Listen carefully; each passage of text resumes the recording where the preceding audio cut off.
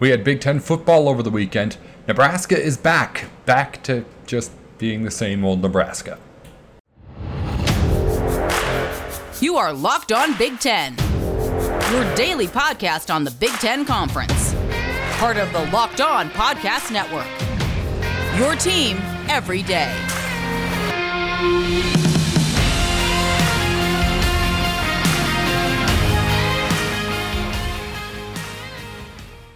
Hey there, welcome into today's episode of Locked On Big Ten. I'm your host, Nate Dickinson, and thank you as always for making us your first listen every single weekday for everything that you need to know on any of your sports teams here at Locked On.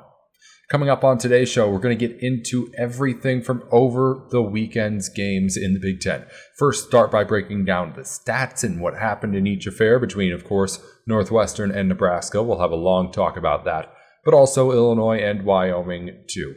And then we'll get into what exactly this means for the future of the Cornhuskers. The rest of the season, Scott Frost, after a very disappointing loss to start the season. Where are the expectations now for Nebraska? Let's start, though, by getting actually into the numbers of this thing as we start to recap each of these games.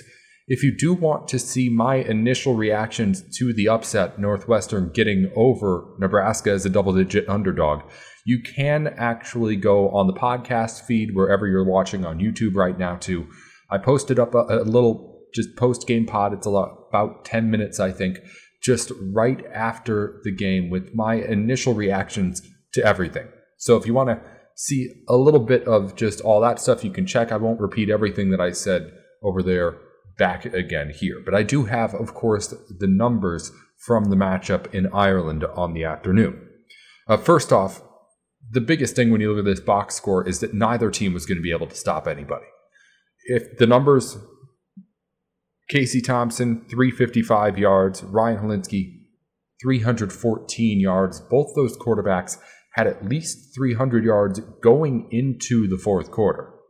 You put that on top of the running backs' performances, which were all three for each team, combining for 300 yards about, averaging all three of them, combining for all of them, I think, yes, above 5 yards per carry. And each of them getting about 20 carries as well. That's three different guys who were able to run over the respective defenses on the other side. Nobody was stopping anybody. So for that reason, if Nebraska fans want to say, oh, well, maybe Northwestern is just good this year, that's not what we saw out there on the field in Ireland. No, it was much more, both these teams are kind of a mess right now. And Northwestern at the end of the game found a little bit more discipline. They were able to get the lead back for a second time, get the ball back with that lead, and then just hold on to it there at the very end. But you can see the difference between just where these two teams are at. And I'm not sure, we'll talk about in a minute, what it means for Scott Frost in the immediate or end of the year future. But at least for right now, I'll say it, I think that he has to be coaching thinking that he has no job and that he's coaching now to get the Nebraska job back. Because there were plenty of people, myself included, saying, hey, why is this guy here even to start this season? But you had a new offensive play caller, you had a whole lot of talent staying and transferring in too. And you had a belief that maybe there could be some change in the way that things were being done over there in Lincoln. Maybe that's the most disappointing part of this if you're a Nebraska fan, is that while, yes, you lost the season opening game, and there were a lot of variables that went into that. You're playing in Ireland, you were going overseas and dealing with jet lag, and you had a whole lot of other stuff that could have gone right that didn't. And also, maybe Northwestern's just a good team. They've been known to do that after being a bad team recently. Anyway, if you're a Nebraska fan right now, it's not any of that I think is really frustrating you all that much. I think that what frustrates you the most is that when you were watching this game, you realized that you were seeing the same thing unravel again that you had been seeing for the past 4+ years now. The change you had been promised did not show up. Yes, maybe the offense looked different at first. And let's, again, give credit to Nebraska where it's due. In the beginning of this game and the beginning of the second half, the Cornhuskers were the better team. I mean, they looked pretty much throughout the 60 minutes. If you asked me, I would say, hey, who's the better team out there? It's no doubt Nebraska. Their offense was the best of any of the 4 units on the field, I think. But that defense is legitimately bad. And again, nobody was stopping anybody, which is why this thing was even close. But a 31-28 final is not something I was thinking we'd see to open this Big Ten football season in Ireland. So that's something the Cornhuskers have to figure out. But at least right now, the morale has to be close to an all-time low. Because this was not only a loss, but it was the same loss that they've been seeing for years now. And it was also now here on maybe the biggest of stages Nebraska has been on since Scott Frost got there. Despite every single losing season that he has had, he had the hype going into this year. He had the game to at least start it on a high note, with everybody watching in week 0 as you went overseas to do something that was as much an event for the sport as it was a college football game in itself. And in that spectacle, the biggest thing that there was, aside from maybe the free beer, was Scott Frost blowing it yet again as his team looked to be the better team. But at the end of the day, you looked up at the scoreboard and saw the other team on top. I mean, I haven't touched on the onside kick even yet. We'll get to that in a second. But at least if you look at what this team is and how they've started this season, you can't be sitting there if you're a Nebraska fan thinking anything other than, okay, here comes more of what I've seen for the past 4 years. They've got a shot to try and fix it. They've got a couple of shots to try and prove that they can be a good team here. But it's not there yet. And at the very least, you should have been able to beat Northwestern. Yes, you were going overseas. Yes, it was the first game of the year. Yes, maybe Northwestern's just good, but I don't think that's what happened. I don't think the Wildcats are all that good at all. And if you're any but way decent, and you're in that Nebraska team, you want to be able to beat them in a pretty convincing manner. You want to be able to live up to the double-digit favorite that you were. They couldn't. And now we got to figure out what that means for Scott Frost. I have no idea what it means for Scott Frost, what it means going forward for Nebraska. We'll have that for you next segment. Also, a note just on Illinois. I don't want to talk too much about that early game and win against Wyoming, but I mean, hey, they were 2 touchdown favorites, 11-point favorites, I think depending on where you look, exactly where it ended at throughout the week. But the point is, they were at a point where a lot of people were actually betting that Wyoming side. I mean, for a Power 5 team against a non-Power 5 conference, 2 touchdown spread isn't all that much. We'll get to some bigger ones here later on in the show when we get to opening lines for this week's games. So with that being a popular pick on an experienced Wyoming team, I mean, Tommy DeVito looked good. Chase Brown was outstanding, 150 yards he ended up having and a couple of touchdowns too. So if you're Illinois right now, you're feeling, I mean, to be fair, the way Nebraska fans were hoping they would be feeling after playing Northwestern, right? So you're feeling good going into this game against Indiana, another winnable game. Brett Bielema maybe has some momentum going his way. I could see easily that team going into Indiana and winning here this weekend to get to 2-0. We'll talk about that more later as well, too, though. But a solid win for Illinois. Not so great for Nebraska, but hey, Northwestern, give them the credit, too. Even though everyone's going to be talking about Nebraska, ourselves included here on the show, Northwestern put together a team that won that football game, got gritty, came from behind 2 different times, and then at the end was, as I said, the more disciplined football team. Good on them, and you can't really expect anything different out of that team and what it's been known to do, even if it has had some not so great years as of late, too. All right, we're going to talk again about what this means for the future of Nebraska here in just a minute as we continue along here on Locked On Big Ten. But first, It can happen so easily. You're out with friends or coworkers or anybody really. You're putting back a few drinks. A few becomes too many. It's time to go, and for a moment, you think to yourself, well, maybe I should get a ride. But, you are a good driver. You know where you're going. You can get there no problem. What's the worst that could happen anyway? Well, you could, of course, get a ticket. You could get in an accident. You could hurt somebody. Someone yourself or someone you love or even just someone going about their day. It's not only you that's up for grabs, of course, here when you take that risk. It's one of the stupidest mistakes you can make.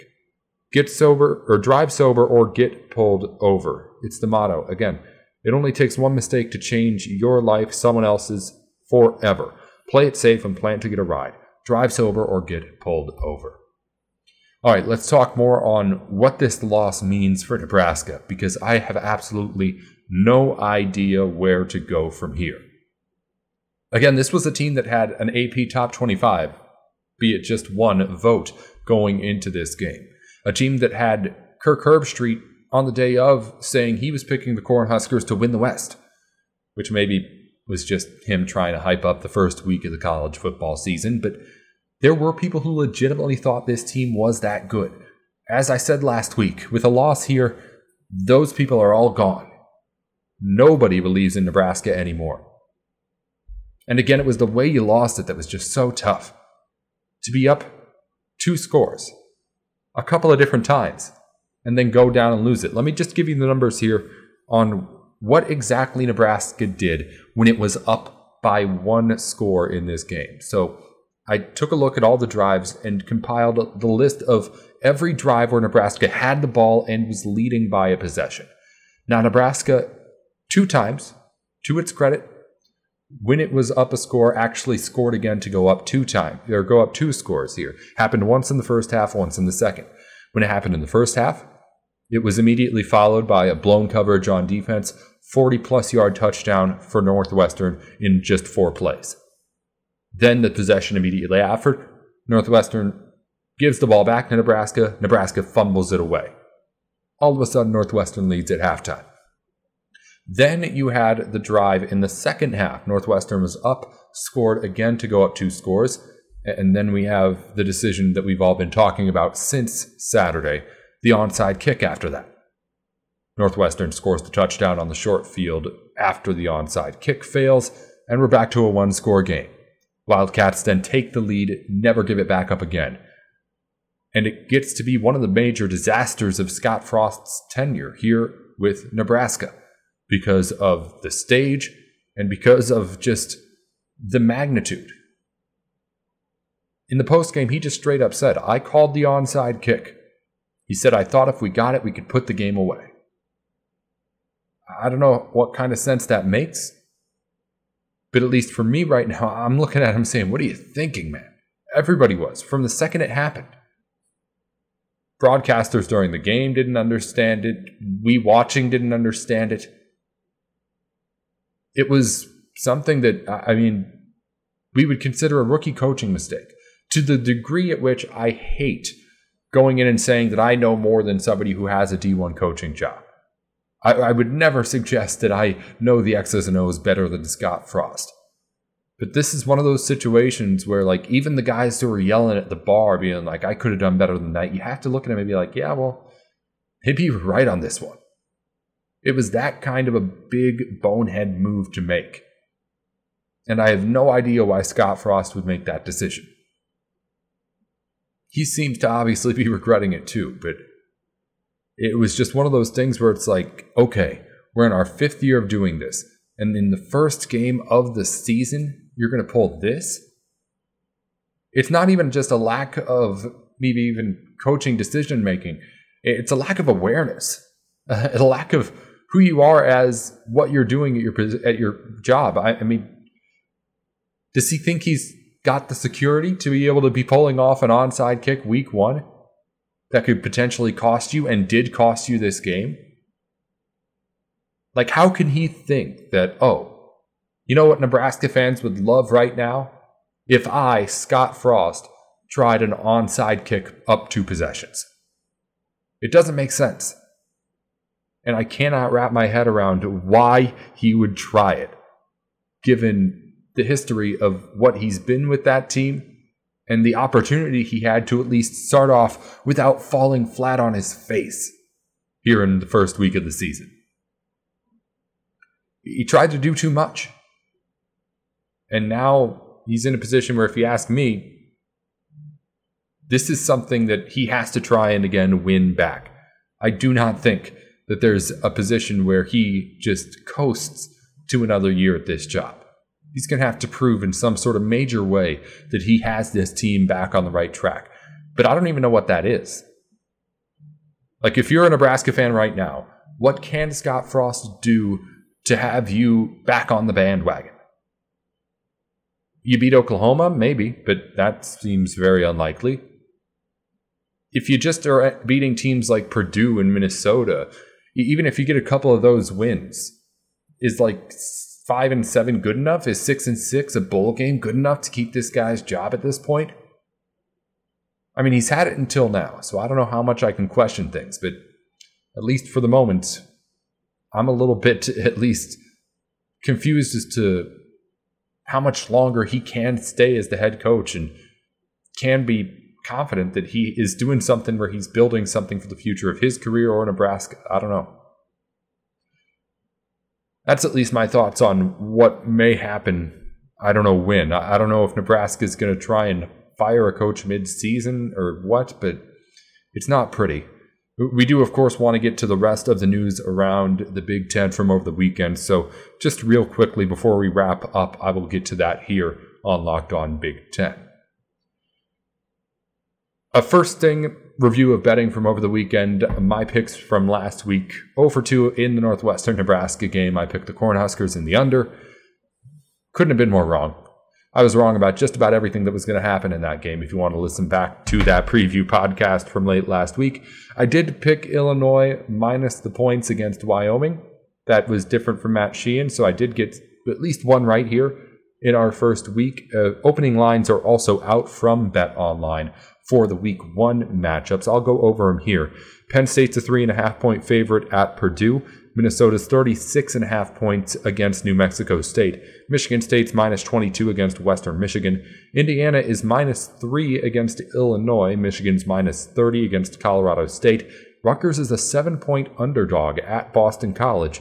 And Ohio State's minus 17.5 against number 5 Notre Dame. That's just how good these people in Vegas think these Buckeyes are. Celebration for the Big Ten Network. They're 15 years old this week. Congratulations to everyone over at BTN, of course. And we have our first Big Ten football awards of the week given out. Again, just 3 teams in play. But Ryan Hilinski and Chase Brown shared Offensive Player of the Week honors. We mentioned it was Hilinski who threw for a total of 314 yards at the end of the game, and then 151 yards rushing for Chase Brown. He was unstoppable against Wyoming. The Defensive Player of the Week was Cameron Mitchell, had an interception in the fourth quarter against Nebraska for Northwestern in Ireland. And Special Teams Player of the Week, the star punter Luke Akers for Northwestern, put on a show in the national spotlight in his punts and made, of course, the Big Ten very proud, as we take pride in our punting over here in Big Ten country. A Big Ten weekend review and just any other sports, again, reeling through really quickly the start of the season for soccer, volleyball, a whole lot of really good teams in action. It was a rough weekend on the volleyball court for Big Ten teams. Number 7 Ohio State lost twice to number 2 Texas Friday and Saturday. Number 17 Illinois lost to number 9 Georgia Tech. And number 3 Wisconsin lost to number 16 Baylor over the weekend too. In women's soccer, number 20 Ohio State fell as well. They fell to number 9 BYU. In the men's soccer, number 13 Indiana played the number 1 team in the country, Clemson, and lost in a close one, though. Final score 3-2, Hoosiers competing. Number 21 Penn State lost 1-0 to unranked Syracuse. And number 20 Maryland tied 1-1 with Liberty. Not a great week for the 3 ranked men's soccer teams. 0-2-1 in those matchups. On today's Big Ten schedule, just a couple of top 25 matchups to tell you about, of course not on the football field. Number 1 Northwestern in field hockey is on the road at number 25 UMass, and Michigan State men's soccer is hosting number 4 Notre Dame in a big matchup for the Spartans in East Lansing. That's a look around all of the sports around the Big Ten here from over the weekend, from here today as we get into the season. I'm not sure how much we're going to try and highlight, of course, at least the schedule for other sports when we have like big top 25 matchups, and we had some big ones over the weekend in volleyball there. So I don't know how much we'll get into doing that every single weekday here. I feel like I could get repetitive with it, but when there's big stuff going on, I do want to just at least try and do my best to stay on top of things. So I'm trying to experiment and tinker onto how exactly to best get into what's most important in those sports outside of when we're talking football all the time here on the show during the meat of things. So if you want to, of course, follow us on Twitter. Locked On Big Ten is where to go in between the show to stay updated on everything going on in the conference. It's 10, not TEN at the very end there on Locked On Big Ten.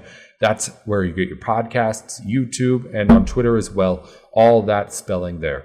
I'm at Nate with Sports, Nate Dickinson. We'll be back tomorrow with more on anything that happens around the Big Ten, of course. Until then, again, Nate Dickinson here with Locked On.